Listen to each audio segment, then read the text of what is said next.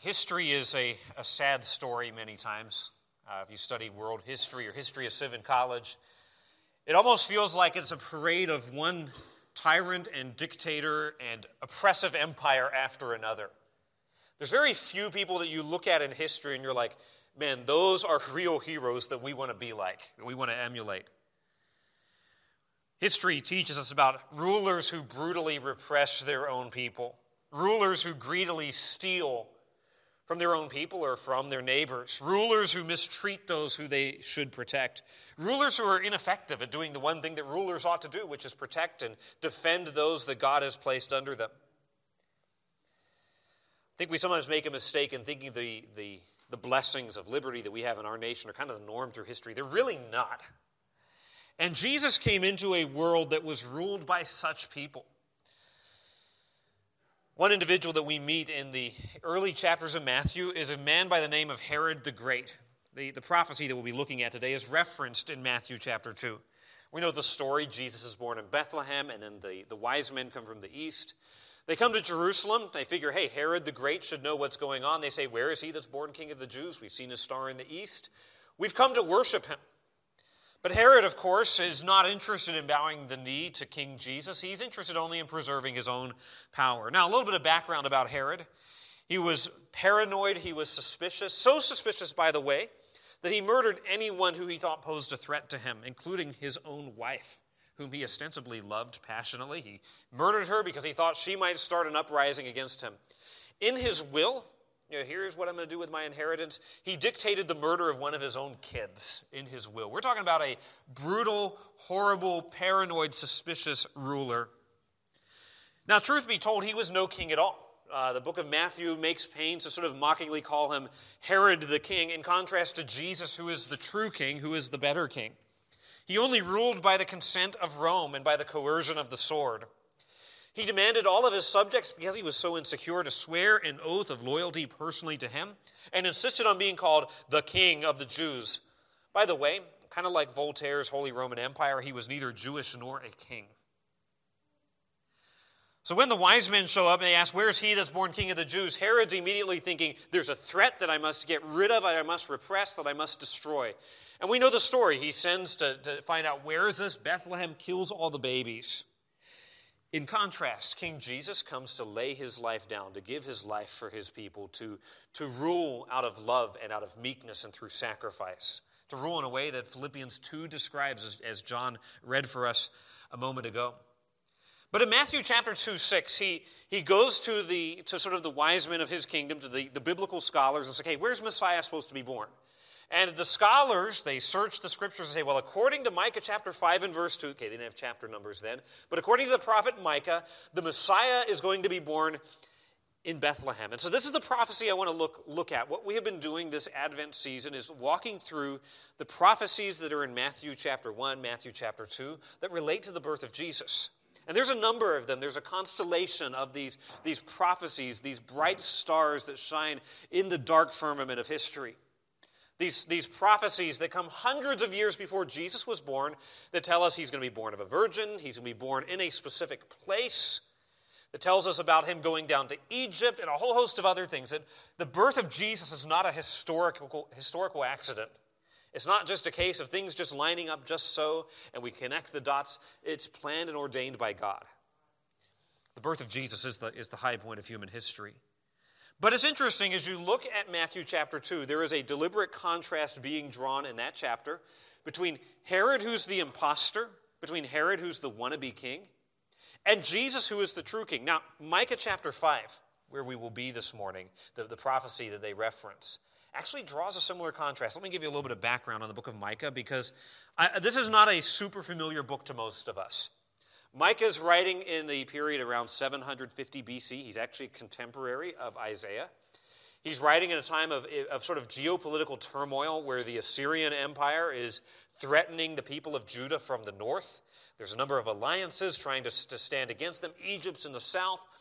Judah is sort of trapped in a vice between the two, and they are tempted to not trust God, but instead trust the powers of their world. To make matters worse, they're marked by tremendous injustice, social injustice and inequity, and the rich oppressing the poor and using their power and authority to take from those who have no defense. And so Micah is speaking to the people. Micah is an ordinary guy. Isaiah is kind of one of the elite speaking to the kings. Micah is kind of an ordinary guy speaking to the people, calling them to repent, calling them to trust God, calling them to look to God who is infinitely better than those they would want to trust. The way Micah is constructed is around a series of cycles where he will say, judgment's going to fall, and here's why, but here's the promise of what God wants to do in the future. So it'll be one cycle that goes chapters 1 and 2. Then we get the second cycle begins in chapter 3, and what he does is says, look at your leaders. Your leaders are oppressive and they are wicked. All of chapter 3 is denouncing them. Then chapter 4, he comes back around to say, but one day God is going to rule. He's the one who's going to rule righteously and perfectly. And it's in the middle of that cycle that we get Micah chapter 5. Your leaders are ineffective. Your leaders are wicked. Your leaders are unjust.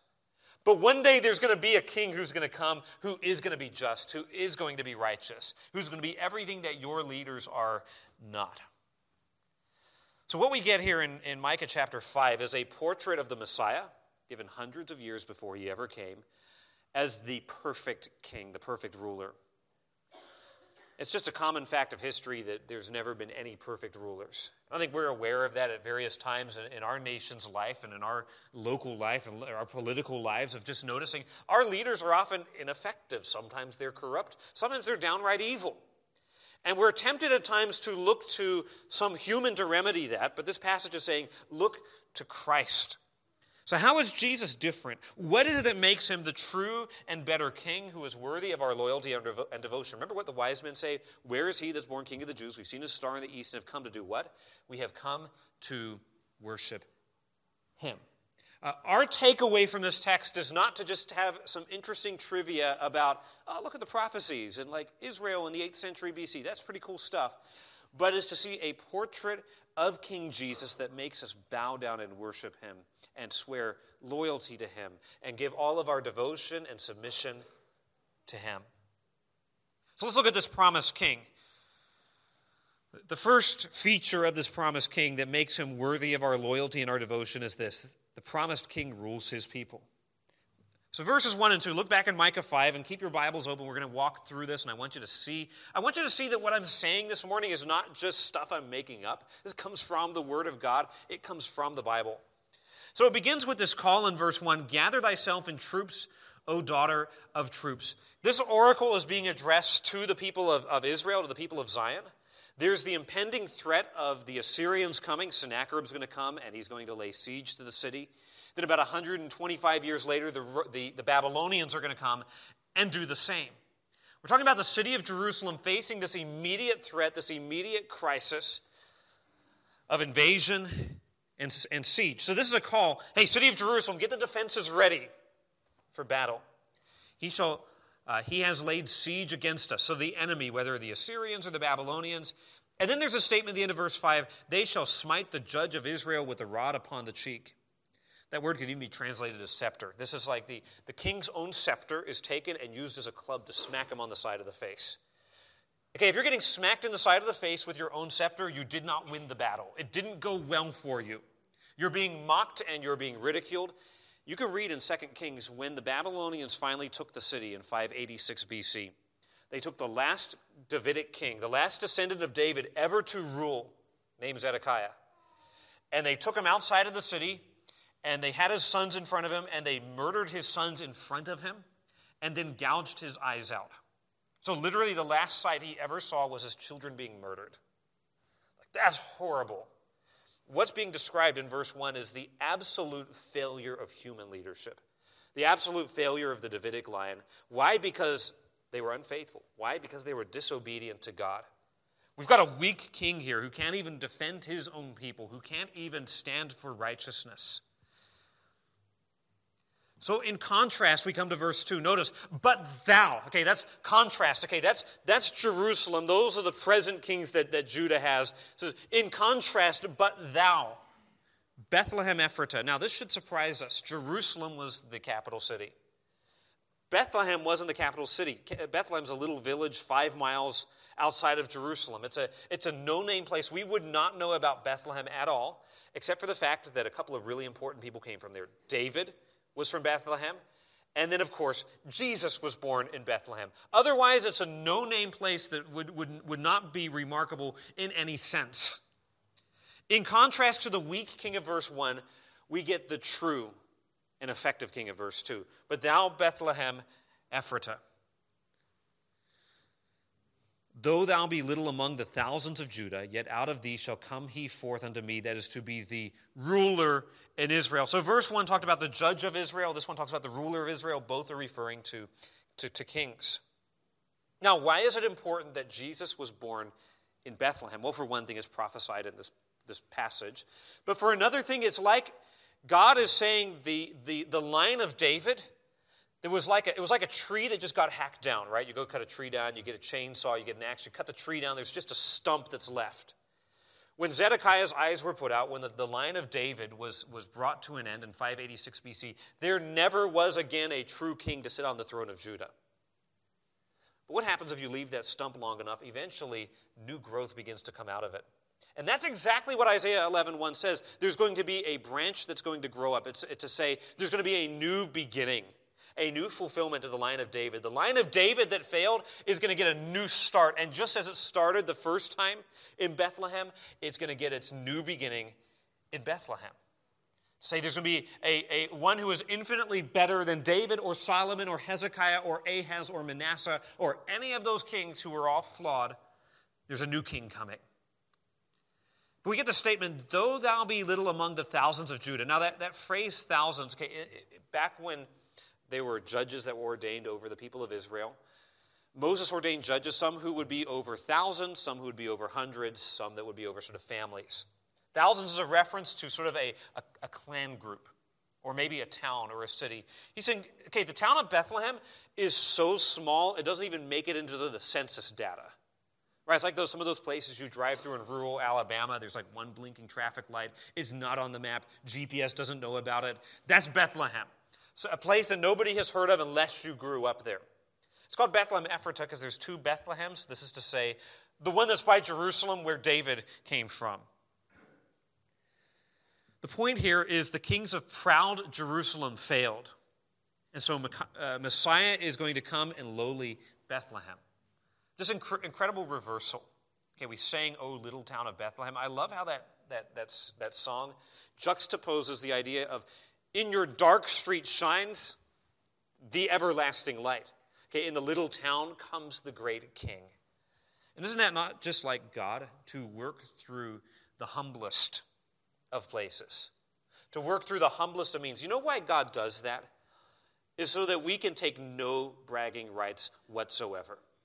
You know how God carries out his plan of redemption to the nations? Through vessels of clay standing up, declaring the message of salvation. If there's anything good or eternal that happens through the ministry of Cloverleaf Baptist Church, it's because God chose to do that. It's not because there's anything special in us. It's because God is infinite and awesome and glorious. The reason God ordained salvation to be by grace through faith alone is so that we can't take a single fig of the credit for ourselves. God said you'll be saved, mostly by grace through faith, but there's this little thing you've got to do. You've got to jump through this one little hoop. Then we would take the credit for jumping through the one little hoop.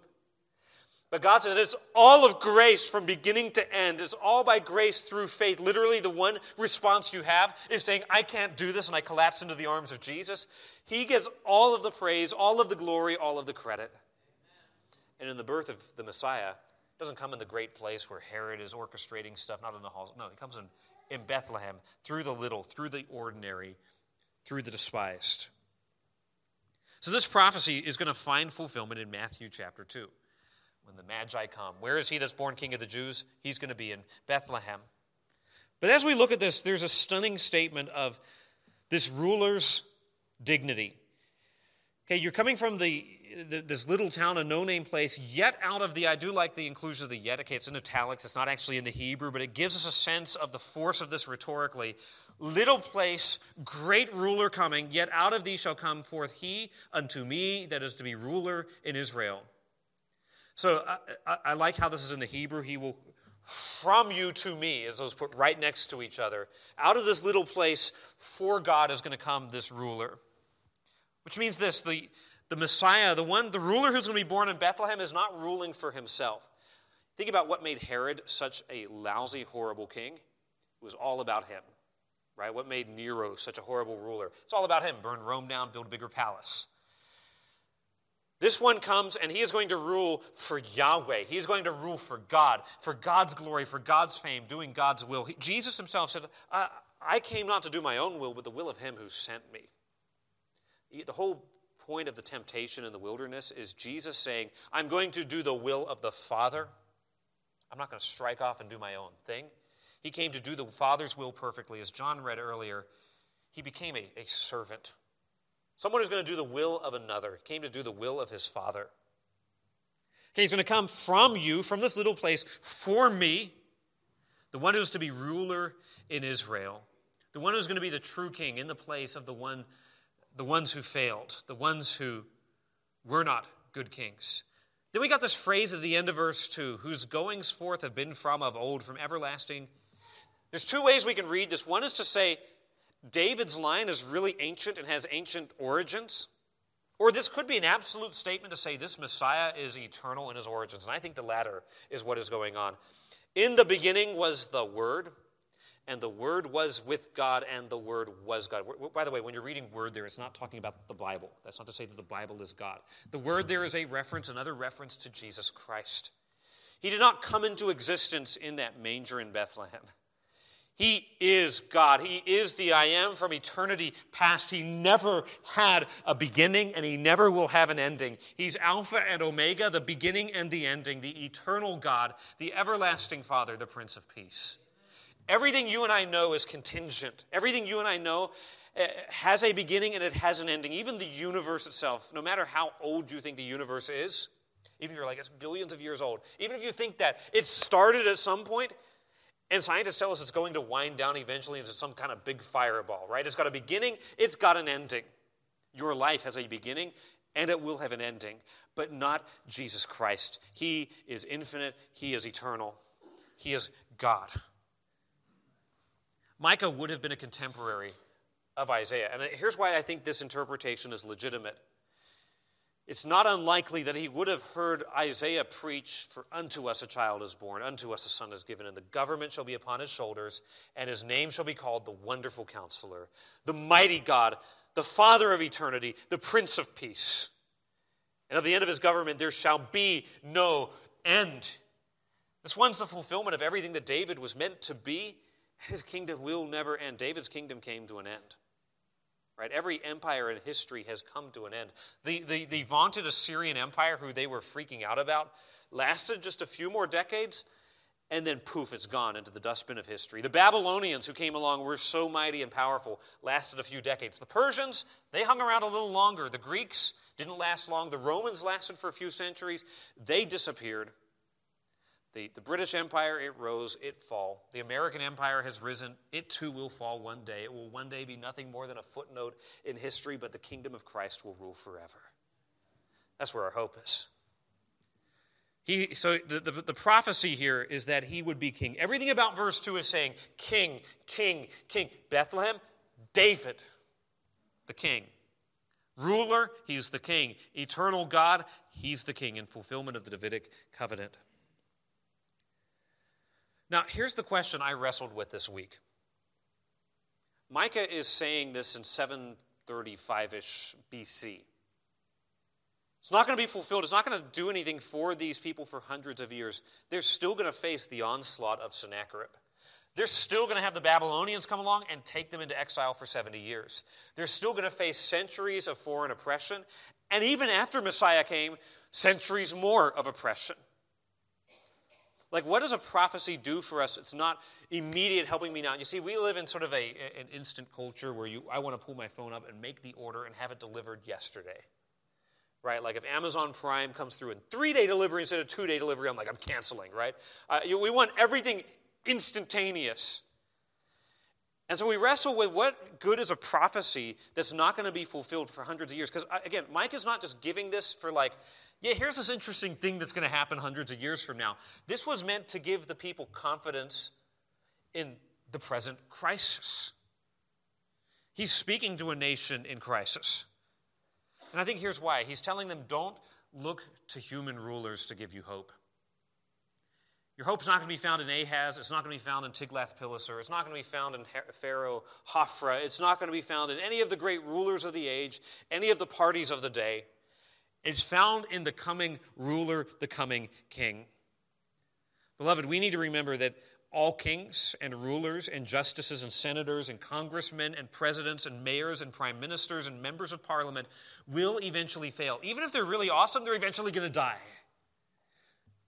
They will let us down, but Jesus alone rules in perfection and permanence. And I say that to you because so many Christians are riding the roller coaster of what's going on in our world and what's happening in the news and up and down. We shouldn't be riding that roller coaster. We should be standing on the Rock of Ages, looking to the King of Kings. Divine deliverance from their political insignificance would come from insignificant Bethlehem. I think that's just so beautiful, such an insight into the ways of God, that he would rescue this nation from insignificance, not by giving them political power, but by giving them the Savior of the world. So the promised king, what makes him the true and better king is he rules his people. He's going to come to be the ruler in Israel, not just a passive king who sits back and everybody beats him. This is a ruler who rules and who wins, and his kingdom is forever. For the Lord God omnipotent reigneth. The kingdoms of this world are become the kingdoms of our Lord and of his Christ, and he shall reign forever and ever. That's why he's the true and better king. But let me give you another attribute, another feature of the promised king. Verse 3, we learn that he is going to gather his people. Verse 3 is a tough verse. Therefore will he give them up until the time that she which travaileth hath brought forth. Then the remnant of his brethren shall return unto the children of Israel. We're like, what's going on there? Why is that therefore? What's that therefore? Okay, keep in mind of what Micah is doing. He's saying, things are really, really bad right now. Let's zoom out. Okay, God's got a plan for the future that things are going to be really good. Now he's coming back in. However, in the meantime, things are not going to be awesome. So God, will give them, Israel, over. He's going to hand his people over to foreign oppression. The Assyrians, the Babylonians, the Persians, all those empires, they're going to dominate eventually the Romans. But notice there's that little word, until. All of that is setting the stage for Messiah's invasion into this world. So he comes to gather his people out of oppression. Now, until she which travaileth hath brought forth. There's this image of birth. Now, some people say, well, that's referring to the mother of the Messiah, maybe to Mary. But in the context, look back in verse 10 of chapter 4. Be in pain and labor to bring forth, O daughter of Zion, like a woman, what?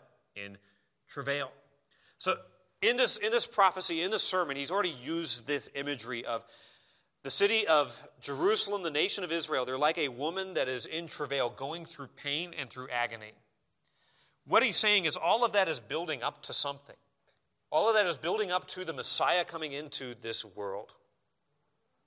Galatians 4 says, in the fullness of time, God sent forth his Son to be born under the law, right?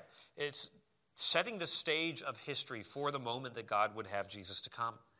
So here's Israel going through all of this. God is saying to them, it's going to last a while. The oppression's going to last a while. But it's going to result in the Messiah, in the ruler coming into this world. He's saying it's bad now, but the king is coming. The oppression is bad now, but the king is coming. The suffering is bad now, but the king is coming. That's the message. Now, why does he give that to them? Because he's calling them to be faithful through the suffering. You do realize that God often takes us through suffering. We don't have a promise anywhere in the Bible that God's like, hey, you're going to have a great life. You come and believe in Jesus, no more suffering, and it'll be unicorns and roses and just happiness. No, we're promised to go through suffering before we enter glory. Israel had to go through oppression before the king came, had to go through night before the dawn broke.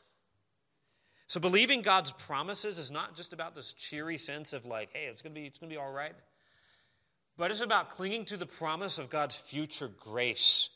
Even when everything in your circumstances is crying out against that. To say, I'm going to hold to God's promises that the king is going to come and that he is going to reign.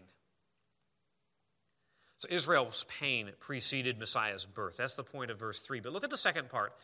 Then the Messiah comes in, then the remnant of his brethren. Okay, what tribe is he coming from? He's coming from the tribe of Judah. Okay, then shall the remnant of his brethren return unto the children of Israel. A little bit of the setting here. The nation of Israel was split in two. Northern 10 tribes were the people of Israel. The southern tribe, Judah. They'd been divided since the end of Solomon's reign. By the way, never been reunited. Saying this one's going to come and he's going to actually gather and he's going to reunite God's people. Now, I take this to be language you kind of double click on, right? This is not just a bare bones, Israel and Judah will be reunited one day. But to say that this Messiah is going to be like a shepherd, if you look in verse 4, he shall stand and feed or shepherd in the strength of the Lord. He's like a shepherd gathering the sheep from all over and bringing them in together. He's going to gather together God's people. And I think Israel means a little bit more here than just ethnic Israel, Jewish people. All of those who are God's people, all of those whom he will save, gathering together. We see this. Jesus comes. He gets a little nucleus of 12 guys. By the end of his ministry, there's 120 who believe in him or meeting in an upper room in the book of Acts. Day of Pentecost comes along, and the Spirit falls on them. They begin speaking in all of the languages of heaven. And all these Jewish people who are at Jerusalem from the world over hear it, and a great number come to faith in Jesus. This new thing beginning called the church. And the message begins to go out from there, from Jerusalem to Judea, then on to Samaria, then to the uttermost parts of the earth. And these people begin to believe in Jesus, this gathering of people, the good shepherd gathering sheep together into his fold. Now, some people will have a problem with that to say, no, it says Israel, it says Judah, that's all that it can mean. The early church took language like this to say, this is including the salvation of the Gentiles. Let me just show you this in the book of Acts chapter 15. Acts chapter 15, there's a big brouhaha going on in the early church over non-Jewish people coming to faith in Jesus. Some people say, well, they got to follow the Old Testament law and they got to adopt Jewish customs in order to really be in order to really be kosher, so to speak. And Paul is saying, no, you get included by faith alone. It's not about these cultural badges. And they're fighting about it. And then James, who is the half-brother of Jesus, he stands up. He's sort of the pastor of the church at Jerusalem. And what he does is he appeals to Old Testament prophecies of God reestablishing Israel to say, this is happening now. And how is God reestablishing Israel? By bringing in those from the outside and including them. So look in Acts 15, verse 13.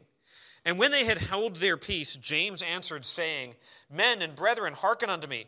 Simeon, that's Peter, hath declared how God at the first did visit the Gentiles to take out of them a people for his name, a new people of God. Jews, Gentiles, believing in Jesus. And to this agree the words of the prophets, as it is written. And here's a quote from Amos chapter 9. After this I will return, and I will build again the tabernacle of David, which is fallen down, and I will build again the ruins thereof, and I will set it up. Strictly speaking, talking about David. But he's saying this is being fulfilled in Gentiles, non-Jews being saved, that the residue of men might seek after the Lord, and all the Gentiles upon whom my name is called, saith the Lord, who doeth all these things. Now here's the point that I'm making. The promised king not only rules, but he's gathering people to himself. He promises to do this, by the way, over in John chapter 10. He's talking about the fact, I'm the good shepherd, right? And I give my life for my sheep. And he says in verse 16, and other sheep I have which are not of this fold. Okay, there's people that I'm saving who are not Jewish, is what he is saying. Them also I must bring, and they shall hear my voice, and there shall be one fold and one shepherd. We get in, beloved. We get included in this plan of redemption, gathering the remnant of Israel and Judah. Now, this does find literal fulfillment. When we get to the end of history, the end of the tribulation period, there's this national conversion of Israel and a regathering of Israel. This is literally going to be fulfilled, but it's starting now. Now, this is what is amazing. The perfect king does not divide, but he unites, he gathers his people together. And he is actively seeking and gathering people from the world over. This is why we preach the gospel, so we can be an instrument that he uses to bring people into that fold, to bring sheep into that fold, to bring people into his kingdom. This is why you go and share the gospel with your neighbors and with your family members, because the Good Shepherd is gathering people to himself, gathering them out through repentance and faith, through the gospel going out to whosoever will. He's actively seeking and gathering sheep from the world over, and we get to be part of that message of reconciliation and forgiveness. So it's inaugurated now. It's going to be fulfilled one day in the kingdom. But this promised king, he rules his people, he gathers his people. But third, look at this next attribute of the promised king in verse 4. He shepherds his people. And he shall stand and feed, we could render that word, and shepherd, in the strength of the Lord, in the majesty of the name of the Lord his God. And they shall abide. They shall live safe and sound. This king is not like the kings of the ancient world who were tyrants who ruled with an iron fist. He's a shepherd king. So think about what the Bible says. The Lord is my shepherd, I shall not want. He maketh me to lie down in green pastures. He leadeth me beside the still waters. He restoreth my soul. All of the gentleness, all of the tenderness of a shepherd for sheep is the gentleness and the tenderness of this one as he rules his people. The new king is compared to a shepherd. By the way, this was a common metaphor for a king, why David was a shepherd. He becomes king, so God used that metaphor. Hey, you're going to shepherd my people. You're going to guide them. You're going to feed them. And unlike the wicked rulers who took, if you look back in Micah chapter 3, just let me give you a sampling of this. Micah chapter 3 says, Here I pray you, O heads of Jacob, and ye princes of the house of Israel, is it not for you to know judgment, who hate the good and love the evil, who pluck off their skin from off them and their flesh from their bones? He's saying the leaders of the people of Israel are simply taking all they can from their people. You know what the Good Shepherd does? The Good Shepherd gives his life for his sheep, according to John 10. John chapter 10, I think, is a commentary in large part on passages like Isaiah 34 and Micah 5, verse 4. Jesus is saying, I'm the true king, but I'm the true king who does what? I give my life for my sheep in their place. The primary way by which Jesus shepherds his people, get this, is by dying in the place of sinners. God, this is stunning. In the Old Testament, shepherds would often raise flocks so that they would have sacrifices. Day of Atonement, or Passover, or the daily sacrifice, or the sin offering. And so you would raise sheep so that sheep could die, and often for the shepherd. But Jesus comes along and says, I'm going to change that up a little bit. This is not the sheep dying for the shepherd. This is the shepherd dying for the sheep. This is the king dying for his people. This is the ruler laying it all down for those he rules over. And Jesus goes to the cross as the Good Shepherd, taking all of our guilt, all of our sin, all of our law-breaking, all of our rebellion on himself, and taking the wrath of God on himself, and paying the penalty, saying, it is finished, to secure our forgiveness and our reconciliation with God, and our righteousness and our freedom. So he's going to stand and shepherd by laying his life down and rising again from the dead. He's empowered by Jehovah. He says, I'm going to do this in the strength of the Lord and the majesty of the name of his God. This is going to be all about glorifying God. But notice the result for the sheep of the shepherd at the end of verse 4. And they shall abide. The sense of that is they will live in safety and security. Look back in Micah 4, verse 4. And they shall sit every man under his vine and under his fig tree, and none shall make them afraid. For the mouth of the Lord of hosts has spoken it. That's just the image of safety. You're not worried about the enemy. You're not worried about danger. Those who belong to Christ, those who are his sheep. He says also in John 10, and I give unto them, he says, okay, my sheep hear my voice, and they follow me. And I give unto them eternal life, and they shall never perish. Neither shall any man pluck them out of my hand. My Father which gave them me is greater than all. Neither shall any man pluck them out of my Father's hand. I and my Father are one. He says, I have come to give them life and life more abundantly. This shepherd gives to his sheep life. He doesn't take it from them, he gives it to them through his death. But not just any life, he gives them eternal life that's never going to end, that can never be taken away, for those who are his sheep to be eternally secure in him. We love passages like Psalm 23, the Lord is my shepherd. But today, if you're here today and you're not a believer in Jesus Christ, there's never been a time that you've repented of your sins and put your trust in Jesus, that is not actually true of you. The only ones who can say the Lord is my shepherd are those who have been brought into his fold, those who have heard his voice and have come in repentance and faith to him. I would implore you, if you are not a believer today, if you are not sure of your salvation, I would implore you today to repent of your sin and bow the knee to King Jesus. Trust in him today. And it doesn't matter who you are. It doesn't matter what you've done, what your background is. The Bible says, whosoever shall call upon the name of the Lord shall be saved. It doesn't matter your nationality. It doesn't matter your background. There is a promise of complete forgiveness and inclusion in God's people for all who repent. But I need to hasten on here to a fourth aspect of this promised king. He rules, he gathers, he shepherds, but he delivers his people.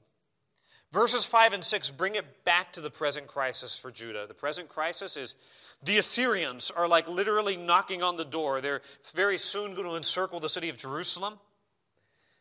And this man, the promised ruler from Bethlehem, he shall be the peace. He shall be our peace. He will secure our peace when the Assyrians will come into the land. Now notice the end of verse 6. This is the key phrase.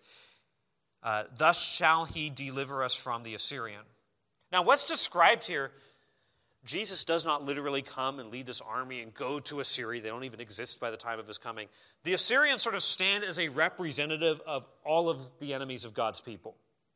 Right? They're the immediate threat. They're the danger that everyone's like, Assyrian, that equals all of our enemies.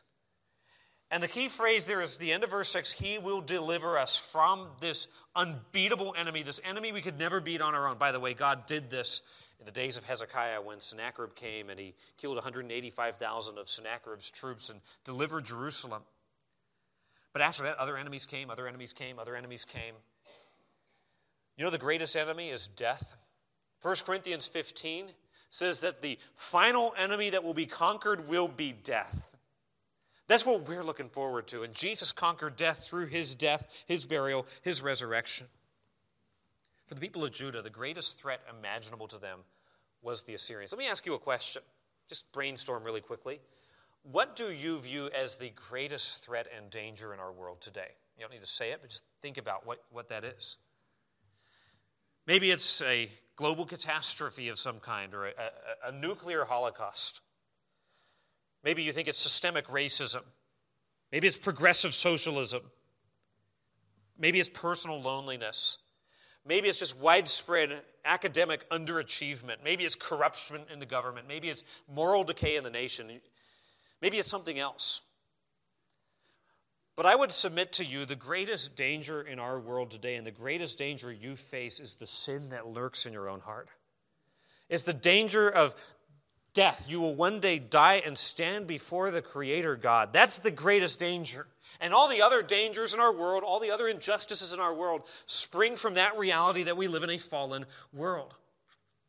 I'll tell you, whatever you think is the greatest danger in our world, you then think of a solution to that, and that becomes functionally your gospel.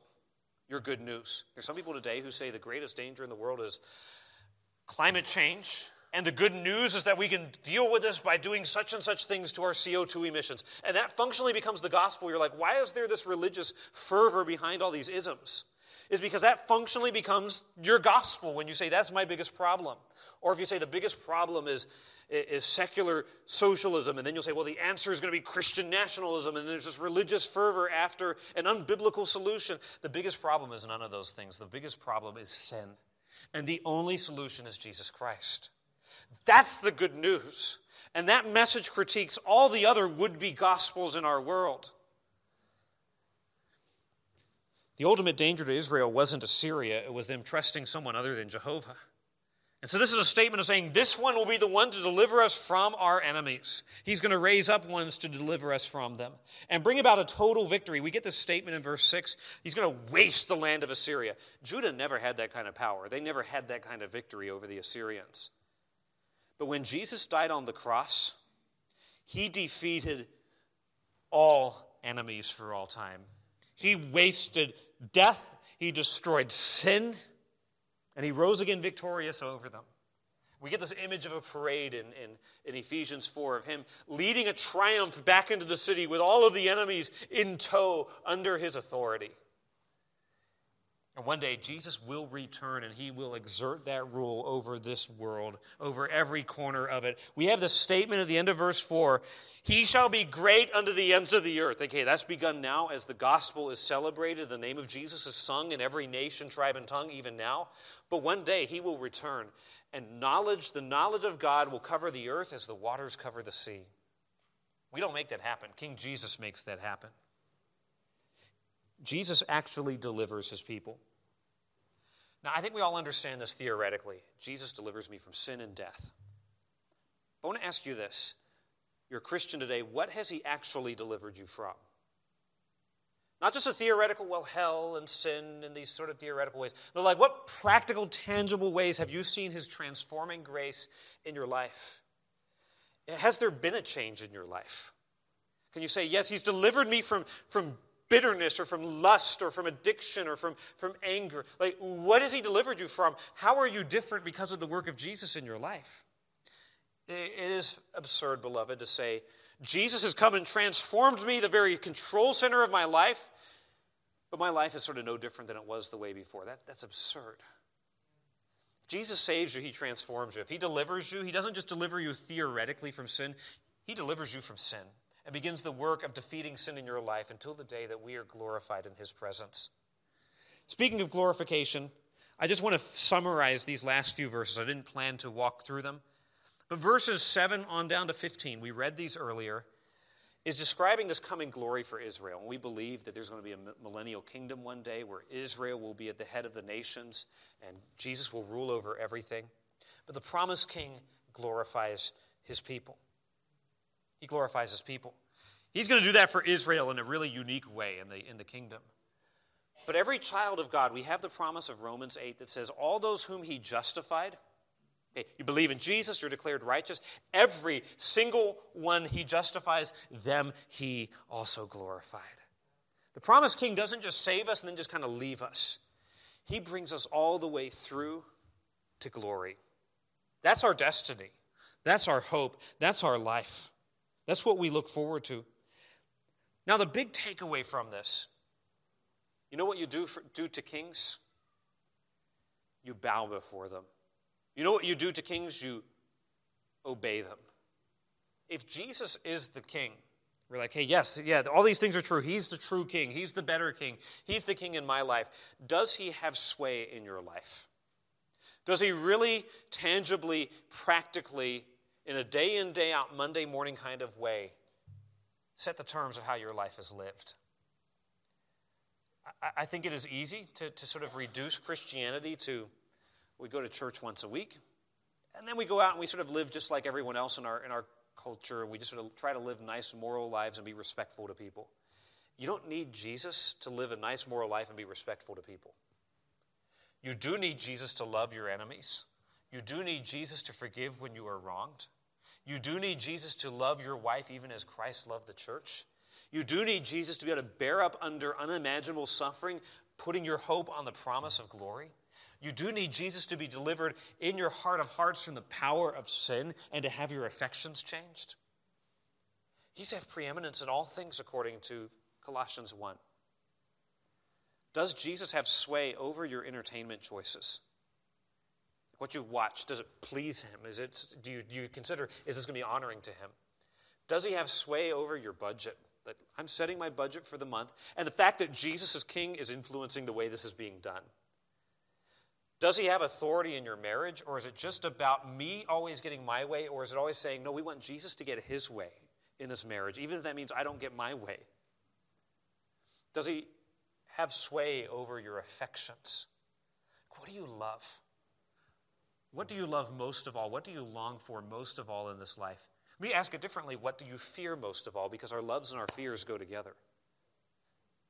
Do you love Christ with all of your heart, soul, mind, and strength? If he's king, if we really believe that he's king, if we've really bowed to him as king, these are the things that ought to be true. So in a world that's full of Herods, praise God that the King of the universe is King Jesus. Father, may we live in absolute submission and awe